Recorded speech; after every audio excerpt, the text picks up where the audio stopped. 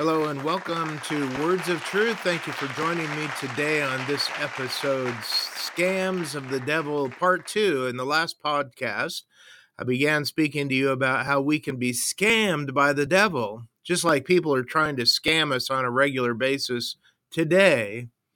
I have an account on Facebook, like many of you do, and on a weekly basis, I get friend requests from people I'm already friends with. Now, I don't know how that works, but it's a scam.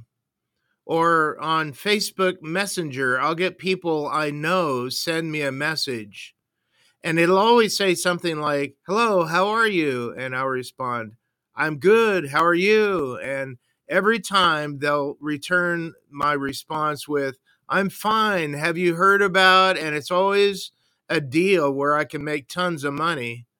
But you know what? It's a scam. Sometimes I'll string them along just for fun. And then I'll say something like, "Why don't you get a real job instead of just scamming poor people out of their money?" And then they stop responding. Just this week, I got a text from Canada Post, in fact, two texts, saying they couldn't deliver a package.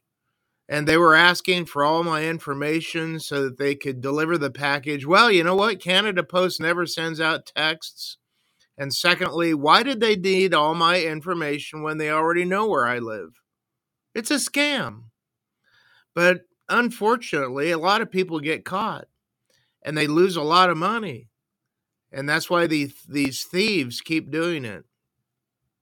A lot of people get caught every day by the devil in the same way. Someone has said that sin will cost you more than you want to pay, take you farther than what you want to go, and keep you longer than what you want to stay. The devil is tricky that way. As soon as we yield to his temptation and get caught in his trap, it's sometimes really difficult to get loose. I see it all the time in people trapped in addictions and bad relationships and bad behavior. They didn't mean to get there, but they just took one bad step in the direction of the scam, and it took them farther than they ever imagined it could take them, and it costs them more than they ever wanted to pay. Well, with that as a warning, let me continue exposing some of the scams of the devil. Now, if you missed last episode, I encourage you to go back, listen to that first, and then come back here. Another scam Satan employs is that he plucks the word of God out of people's hearts and chokes any kind of faith they might have. Remember in Mark chapter 4, Jesus told the parable of the soils. I'm sure you've read that. He said that when the seed of the word of God is sown, some of it falls on the path where the birds pick it up and take it away. And then he explains in verse 15, quote, "Satan immediately comes and takes away the word which was sown in them." Well, he does that because he hates the faith that the word produces in people. Paul wrote to the church at Thessalonica, and he said to them, "I sent to learn about your faith for fear that somehow the tempter had tempted you and our labor would be in vain." You see, Paul knew that Satan's design is to choke off the faith of people when they hear the word of God. But also, Satan can cause some sickness and disease. Not all of it. Don't fall for that lie that Satan is behind every cold and flu bug you get. But sometimes Satan is behind sickness. Remember when Jesus healed the woman bent over and couldn't straighten up? That's in Luke chapter 13. He said, "Ought not this woman, a daughter of Abraham, whom Satan bound for 18 years, be loosed from this bond?" You see, Jesus knew that Satan was behind her condition. In Acts chapter 10, verse 38, people said that Jesus went about doing good and healing all who were oppressed by the devil. That tells me that Satan can oppress people with illness. But again, don't make the assumption that Satan is behind every sickness. It could be that a person's sickness is designed by God for a specific purpose and not attributed to Satan. John wrote of the blind man in John chapter 9, verse 3, It was not that this man sinned or his parents, but that the works of God might be displayed in him. You see, his sickness was a design by God that God might get glory. Here's another scam. Satan fights against the plans of missionaries. Remember when Paul talked about how his missionary plans were frustrated in 1 Thessalonians chapter 2? He said, "We endeavored the more eagerly and with great desire to see you face to face, because we wanted to come to you, but Satan hindered us." Now, I don't know what Satan did because we're not told, but Paul was very aware that Satan was behind whatever happened that kept them from visiting the church.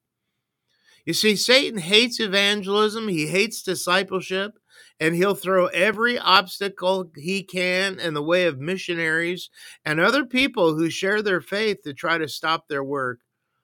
I know it's true because I've experienced it in my own life. There are many other ways that Satan tries to scam us, but I want to close by giving you some ways to combat his scams. The path to victory over the warfare is to hold fast to Christ, who has already dealt Satan a death blow. Let me read some of the scriptures we're given about that. 1 John chapter 3, verse 8. The Son of God appeared to destroy the works of the devil. Hebrews chapter 2, verse 14. Christ took on human nature that through death he might destroy him who has the power to death, that is, the devil. Colossians chapter 2, verse 15. God disarmed the principalities and powers and made a public example of them, triumphing over them in him. In other words, a decisive blow was struck at Calvary. Mark chapter 3, verse 21. No one can enter a strong man's house and plunder his goods unless he first binds the strong man. Revelation chapter 20, verse 10 says one day the warfare will be all over. It says the devil will be thrown into the lake of fire and brimstone and will be tormented day and night forever and ever.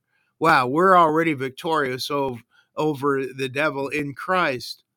But a lot of people don't know that.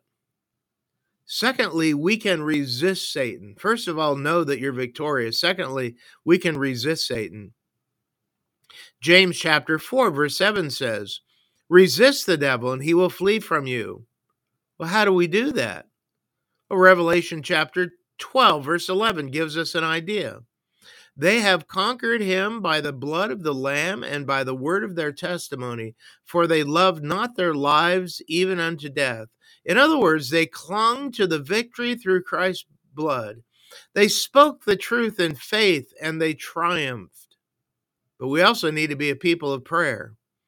Paul encourages us in Ephesians chapter 6, verse 17 and 18, to take the helmet of salvation and the sword of the Spirit, which is the word of God, praying at all times in the Spirit with all prayer and supplication.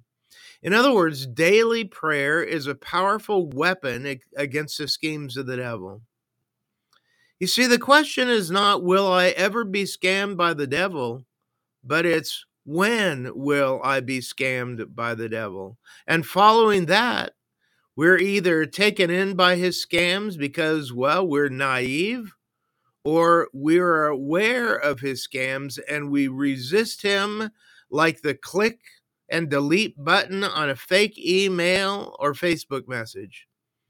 So I urge you to come to Jesus as willing soldiers and learn to say, as the psalmist did in Psalm 144, verse 1, he trains my hands for war. It is a battle, my friends. Be aware. I hope this helps. Thanks for listening, and I'll see you next time.